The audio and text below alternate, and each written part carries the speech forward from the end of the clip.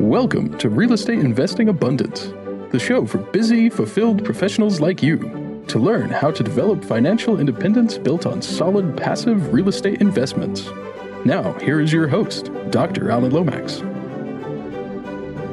Hello, enlightened investors. I'm your host, Dr. Alan Lomax. What a pleasure to be back with you again today as we explore how we can get started in investing in industrial real estate. Chad Griffiths has been an industrial real estate broker since 2005 and has been an investor since 2014. As a member of a global commercial real estate company and a partner with his local firm, he's completed over 500 deals with clients ranging from small companies to large institutional owners. Chad has interviewed over 50 industry experts and has also been on a number of different podcasts. In addition to giving numerous interviews on national media, he has recently been named as an industrial influencer by globalst.com.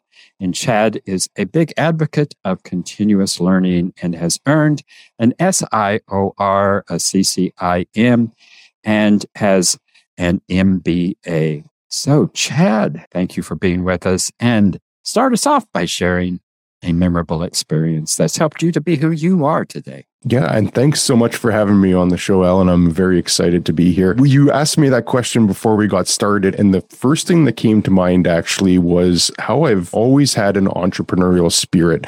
And I go back to when I was probably 10 or 11 years old, and I set up a table on a busy street outside of our house, and I sold baseball cards to everybody that either walked by or was curious enough to stop their car just to see what I was selling at a small table. And I seem to recall that I did reasonably good. I'm sure that I parlayed any profits that I had into more baseball cards, but that experience of talking to people at a young age and trying to sell essentially really just prompted me to continue that mindset all the way through. So I delivered flyers, I raked people's lawns, I shoveled snow in the winter, and all the way through, as I was going through college, I always seemed to work in service jobs. And I've just found that having that experience of serving people has been really foundational for my career, where my mindset is always to be, how can I help the customer as opposed to how can I just make a quick sale? And I think that's real estate in general, particularly commercial real estate or industrial real estate investing. You have to have that long-term horizon. You have to bring something to the table beyond just a quick transaction. And I think starting all the way off from when I was selling baseball cards to working in the restaurant, in different retail locations, I think that really helped just lay the foundation for how I approach business right now. Well, an excellent way to get started. I guess you must have had an interest in baseball cards, or were you just interested in the selling aspect of that? Still to this day, actually, I still have cards. It would be baseball and hockey cards. And I probably collected since I was 6 or 7 years old, all the way up. And if memory serves, that's over 30 years ago now that I was selling cards on the side of the street. If memory serves, I didn't sell my good ones. I just tried to sell duplicate ones that I had, or I'd try to package a whole team together so that I could, if somebody had a favorite team, like the Oakland A's as an example, I could give them the whole set. So, but I'm pretty sure I still even have some of those cards that I would have had when I was 10 years old that were my favorites. Well, I bet they're really worth something today. From what I know, what little I know about baseball card collecting there. Well, thank you for sharing that interesting story there. Chad, tell us about the basics of industrial real estate investing, because it certainly is its own unique class, or segment, I should say. That's a great way of describing it, because it not only is it unique, but it's also very unfamiliar for a lot of people. And for the sole reason that most people have no reason to go into an industrial building, let alone even an industrial park. They're typically tucked away in remote areas, which are specifically away from residential or even commercial areas by design. A lot of municipal planners want to have it tucked away just because there's noise, or there could be odor, or there could be things coming from these buildings. So municipal planners have intentionally put these industrial areas away from the general purview. And because of that, very few people actually know a whole lot about industrial, where you can contrast that to other asset classes like office space. We've all been in an office building. We at least have some familiarity with that. We've all been in a retail shopping center or a strip mall. We obviously all have lived in a house or an apartment building. So we're intimately familiar with these, whether we even know it or not. But industrial, a lot of people have never even been in an industrial building. So I typically like breaking it down into three groups, because whether people know it or not, there actually are some buildings that are very similar to a traditional industrial building, which we've all been to. And I'll get to that in a second. But the three categories I usually break it down to are manufacturing, warehousing, and flex properties. And manufacturing, these are the ones where people probably haven't been into unless they've been into a factory or some kind of building where things are made, produced, manufactured. The one example that I like to give for a manufacturing property is the Boeing Everett factory just outside of Seattle. So it's a 4 million square foot building where all the raw materials come in, they're assembled into Boeing airplanes, and then the final product goes out the door. That's a traditional manufacturing property. The 4 million square feet, it's actually the largest building by cubic footage in the world. So not every building's 4 million square feet, but they can go all the way down to a 2,000 square foot manufacturing facility where there might be a machine shop that has a single CNC machine in there. So it's that full spectrum on where things are basically just made. Then the other major category is warehousing. And interestingly, we're seeing a lot more of this in the public eye now. And I'm sure anybody that's tuned in knows of a big Amazon fulfillment center that just went up in their area. Perhaps it was by a major airport or it's on a major road. In my market, Amazon built a 1 million square foot facility just a couple years ago, and it's right across from the airport, and it's 1 million square feet. You can't miss this building if you tried to. So I think everybody's become a lot more familiar with warehousing as we've moved to e-commerce, and that's gotten a lot more popular. But these warehouses are really just big buildings where things are stored. So the one, and this is where I think actually people will have some instant familiarity with this, is that a Home Depot or a Costco is really a warehouse. It's got really high ceilings. It's got racks of storage where things are stored and customers come and pick things off of there, and then they go and pay for it.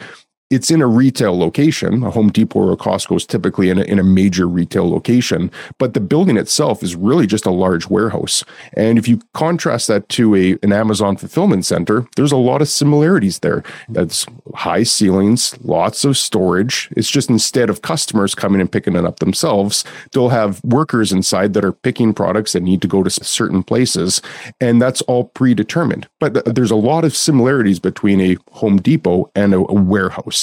So I think that more and more people are becoming familiar with that warehouse concept. And then the third category is flex properties. And this is, I would describe it as a catch-all for all the properties that are zoned industrial, but aren't necessarily compatible for either manufacturing or warehousing. It can work in these flex properties, but typically we'll see flex properties used as anything from a car dealership to self-storage to a church. We've seen churches in these flex properties. I own an industrial property, which is zoned industrial. It's a pure industrial building, but we have an office in there and as one of the tenants, and it's 100% office space. So it's an industrial zone building, but it's used primarily for office. So that flex category, sort of a catch-all for all the other properties that aren't neatly manufacturing or warehousing. And I think it's important to distinguish those three because they all have different investment profiles because they all have different tenants that they're trying to attract. So it's a long-winded answer to your question, Alan, but I hope that kind of frames the different subcategories of industrial. Yeah, that helps to understand what it is we're talking about when we're talking about industry. So in understanding the basics of what industrial is and looking at it from these three various different groups, how is it that we could get started as active investors in industrial investing? Going back to the earlier comment that we both agreed upon is that industrial is unique and it's also a unfamiliar asset class for a lot of people. I think there's a few things that I'd recommend. First, you have to have a good reason why you want to consider industrial. It's going to take a lot of work to fully understand the market, become an expert in it so that any decision you make is an educated one and that you're actually going to maximize your yield. I think you need to have a very compelling reason first on why you even want to get into industrial. And there's pros and cons, just like there are other asset classes. But one of the cons that I'd say right off the bat, and as contradictory as this may sound, I actually think that industrial real estate should scare the average investor. It should be a daunting, overwhelming asset class that should scare people, because I think that there's also the most downside risk if somebody makes a poor decision. I think if you make it an educated decision and you've spent the time getting to understand the asset class, you become an expert in your local market, and you make a proper decision, I think the upside is huge, but it's like a pendulum. If the upside can be really large, the downside swings the other way can be also quite large. And if I can go just actually off on a quick side note on that, just to illustrate that a little bit more, fully recognizing that the last thing I want to do is tell people they shouldn't invest in industrial real estate. I just think that it's worth highlighting that it does come with risk as well. And I had a client that bought a property in a small market a few years ago, and there was about 4 years left on the tenancy. And 2 years after he bought it, the tenant announced that they were vacating the building. So they still continued paying the rent on it, but they couldn't sublease the space. So he had an empty building. The value of the property probably dropped 30% just in that time as a result of no certainty of finding a tenant. And then to add another vacancy and certainty of a new tenant. Yeah. Absolutely. And if I could just add one more thing real quick too, what made it even worse is a provision in his insurance meant that somebody had to check on that property every 2 days. So either him or someone that he had to hire had to drive 40 minutes each way to do a check on the property to make sure that there was no issues in there. So I wanted to illustrate that because I think to fully answer your question, it really involves someone having a really compelling reason on why they wanted to get into industrial, understanding that there's risks involved in it, and understanding that if they're prepared to accept those risks and also become a student of the industry and really learn everything that they can about it, I also think that there's much higher upside. And I think that there's reasons that make it a lot more compelling, at least in my mind, versus the other asset classes. But to directly answer your question, how do they get into it? I would recommend people to find a mentor first. Find somebody in your local market that's already done it, that's already invested in industrial real estate. And perhaps you can be the capital component, and the other person that you're going to want to learn from can bring the experience and the knowledge through it. But I've seen far too many people make a rookie mistake by virtue of them being new into the industry, and it proves to be very costly. So be a student of the game, learn everything you can about the industry. And if you have somebody that's working with you with an invested interest in it, I think you're maximizing your chances of success. Well, speaking of mentors, Chad, share with our viewers and listeners what it is you have to offer and how they can get in touch with you. Yeah, mine's kind of an interesting story. I don't really have anything directly to offer other than I just love talking about industrial real estate. So I started a YouTube channel about 1.5 years ago where I just share stories, share tips and ideas that I have where people can come and learn more about industrial real estate. It's not a single video because the topic is rather complex, but I'd like to pride myself on the fact that I don't mention what company I work for. I don't even mention what city I live in, because I want it to be just a standalone product where people can come, and I'm not trying to solicit anything. So yeah, probably a little contrary to what a lot of people might say on a podcast. I really don't have anything to sell. Well, but you do have the mentoring to offer, and whether that's direct mentoring or through your YouTube channel. Certainly something that our enlightened investors who are looking for industrial opportunities, good way for them to learn from that. So thanks for sharing that. You had mentioned that if you're going to go into industrial real estate, you need a compelling reason. What would be a compelling reason to go into industrial real estate? Yeah, and I mentioned the cons already. I think the pros are that it's a lot easier to scale a portfolio.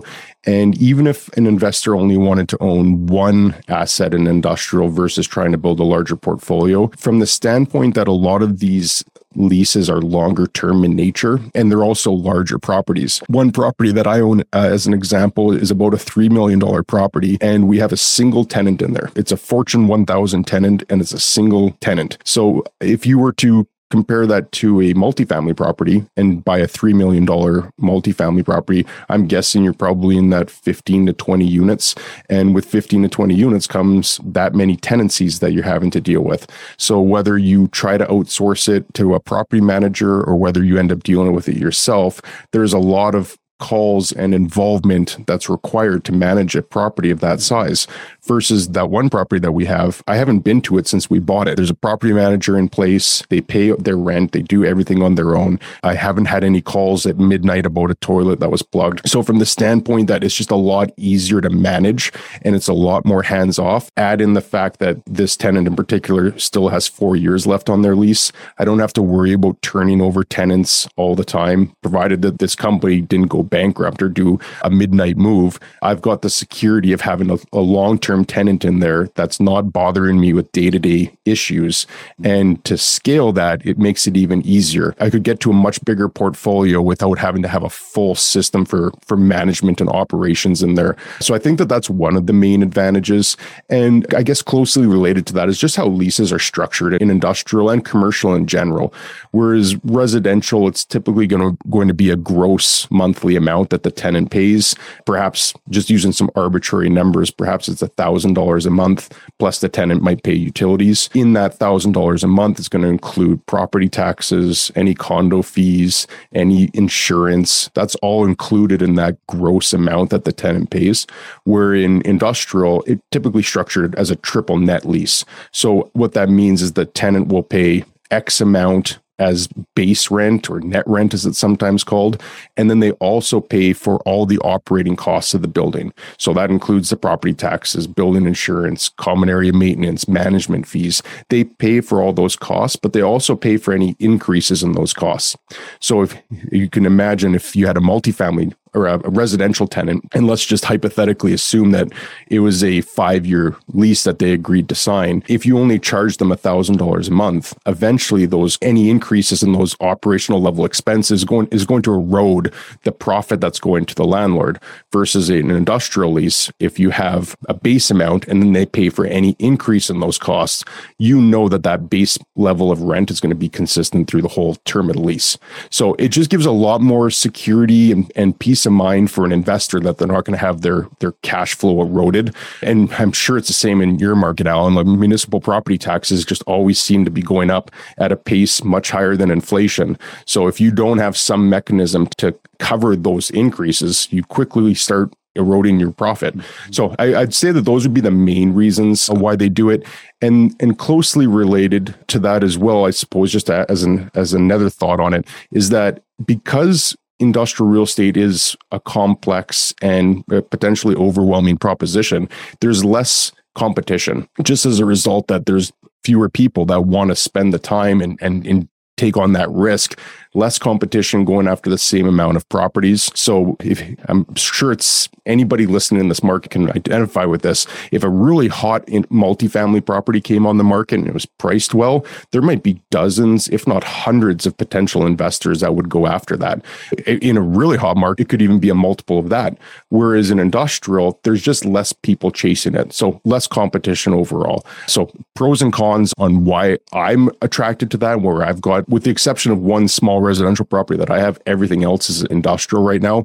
Those are the reasons why I've pursued it. In terms of competition, what do you think the ratio is between industrial investors in terms of individual and small investors? It would go by the price point more than anything. Once you get into that $5 and $10 million plus value, you're starting to compete with institutional buyers, or at the very least, you're competing with existing investors that have sizable portfolios. I typically like to be in that under 5 million space where you're competing with mostly local investors or perhaps out-of-state investors where they're still attracted to it, but they're just not going to know as much about the market as I will. I would say that as you increase in price, you start competing more with those institutional ones. But if you're under that 5 million, if you're under that 2 million, especially, you're mostly just competing with local investors. In terms of that under 5 million, in terms of the three groups, what are you finding there? Manufacturing, housing, or warehousing, or flex? Warehousing, without question, has been the highest demand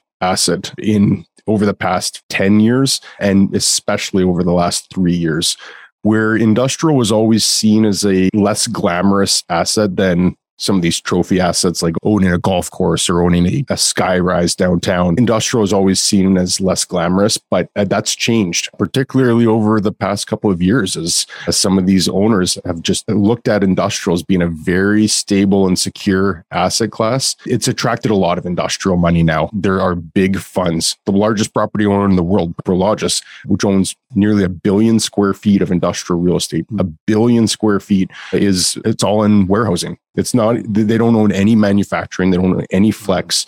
The vast majority of their portfolio is all warehousing. So I would say that that's gotten the most attention.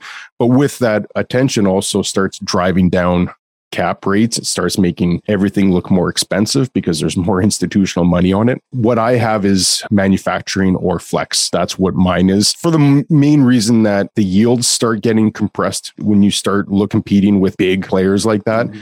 And I think that that's also probably at the top of the market right now. I think that there's reasons to be a little bit bearish on how high those prices have climbed so fast and whether that's sustainable. So I like the manufacturing and flex, also for size. That should be a notable one as well. The warehousing properties, if you're looking at 1 million square foot building, it's going to be priced considerably higher than me buying a single tenant manufacturing property. So it's certainly an element of price on that, but also I think I can just get better returns on that manufacturing and flex size. So how do we find these opportunities? 2 ways that are most common. And the first is either working with a broker or going on some of these public websites like LoopNet as an example, Crexi.com is another example, and just looking at what's available, what's being publicly marketed, or if you have a broker in your market that specializes in industrial, asking them to start sending you opportunities.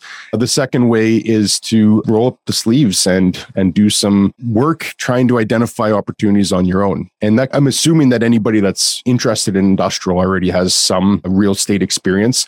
It's uncommon in my experience that someone will go straight into industrial without having some multifamily or some residential property investment experience already, unless they had owned an industrial company or something and they already had some familiarity with industrial. But I'm assuming most investors have prior real estate experience. Start talking to people that you've already worked with. Probably have a lawyer that you've done deals with, your accountant, your banker. Start telling them that you're interested in exploring industrial. And if they talk to any of their clients or if they hear about an opportunity, you'd love to take a look at it. And if you take that active approach as opposed to just trying to find things on these public domains or having a broker send stuff to you, you might uncover an off-market deal that makes a whole lot of sense. And I've found success myself in a lot of these off-market deals where you're the only one looking at it. So you're not necessarily competing with 10 or 15 other interested buyers, but there's certainly an element of both. I know some investors that are really close with brokers and they've got a handful of relationships that brokers are always sending them stuff and they've done very well off of that. And I know some investors that actively try to turn over every rock that they can in talking to people to see if they can find properties themselves. But those would be the 2 major ways, I would say. Well, what are the basic keys to success in industrial investing? My first element that I always look at first, without fail, is my downside risk. So even if I'm looking at a property that has a tenant in there and there could be a long-term on there, I'm always looking to see what happens if that tenancy fails.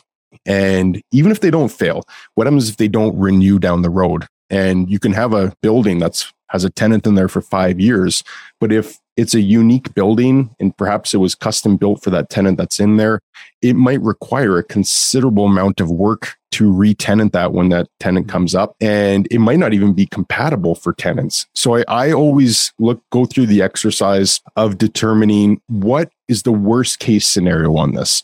What is this property worth if it's vacant and I can't find another tenant and I have to fire sale this? What's my downside risk on that? And I think that that's a healthy exercise to go through, just for the standpoint that you'll really get a good sense of what the market is, because you'll have the part of that due diligence will be looking at the subject property and then all the ones that are comparable to it, and just identifying if there's something major that could prohibit a tenant from being attracted to that in the future. And I think once you have a comfort on that downside risk, that the next step in due diligence is making sure that there's nothing wrong with that property.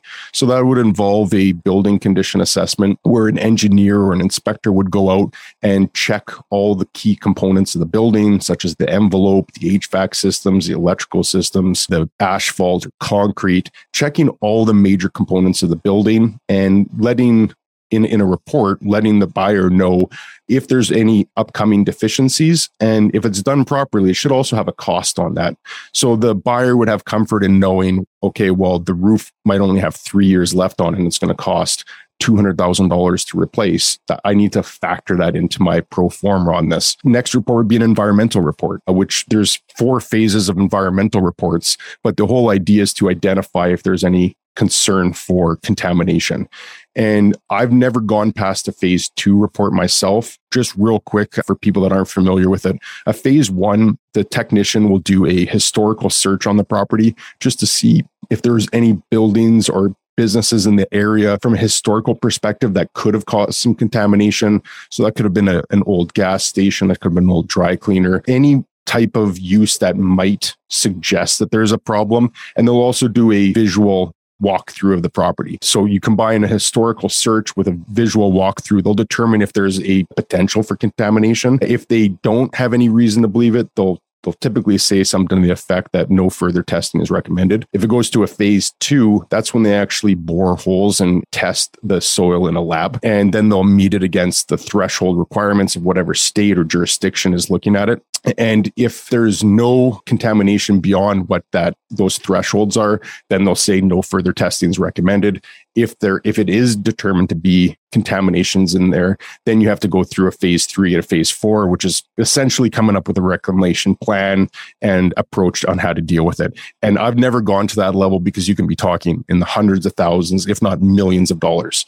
So just backstepping, if you have a building condition assessment, you understand all the problems that could be coming up and what it's going to cost. If you have an environmental report that says no further testing is required. And the third one would be an appraisal. If you have an appraisal, that independent third-party appraisal giving you an opinion on what it's worth, and you have those 3 reports, you've calculated your downside risk, you can start then creating some projections on a pro forma on how this might look if you can increase rent over a certain period of time and what you can pay down in your principal and what tax benefits you have. Then you can start doing like the fun part of commercial real estate investing, where you can start extrapolating out a plan on how this might look best case scenario.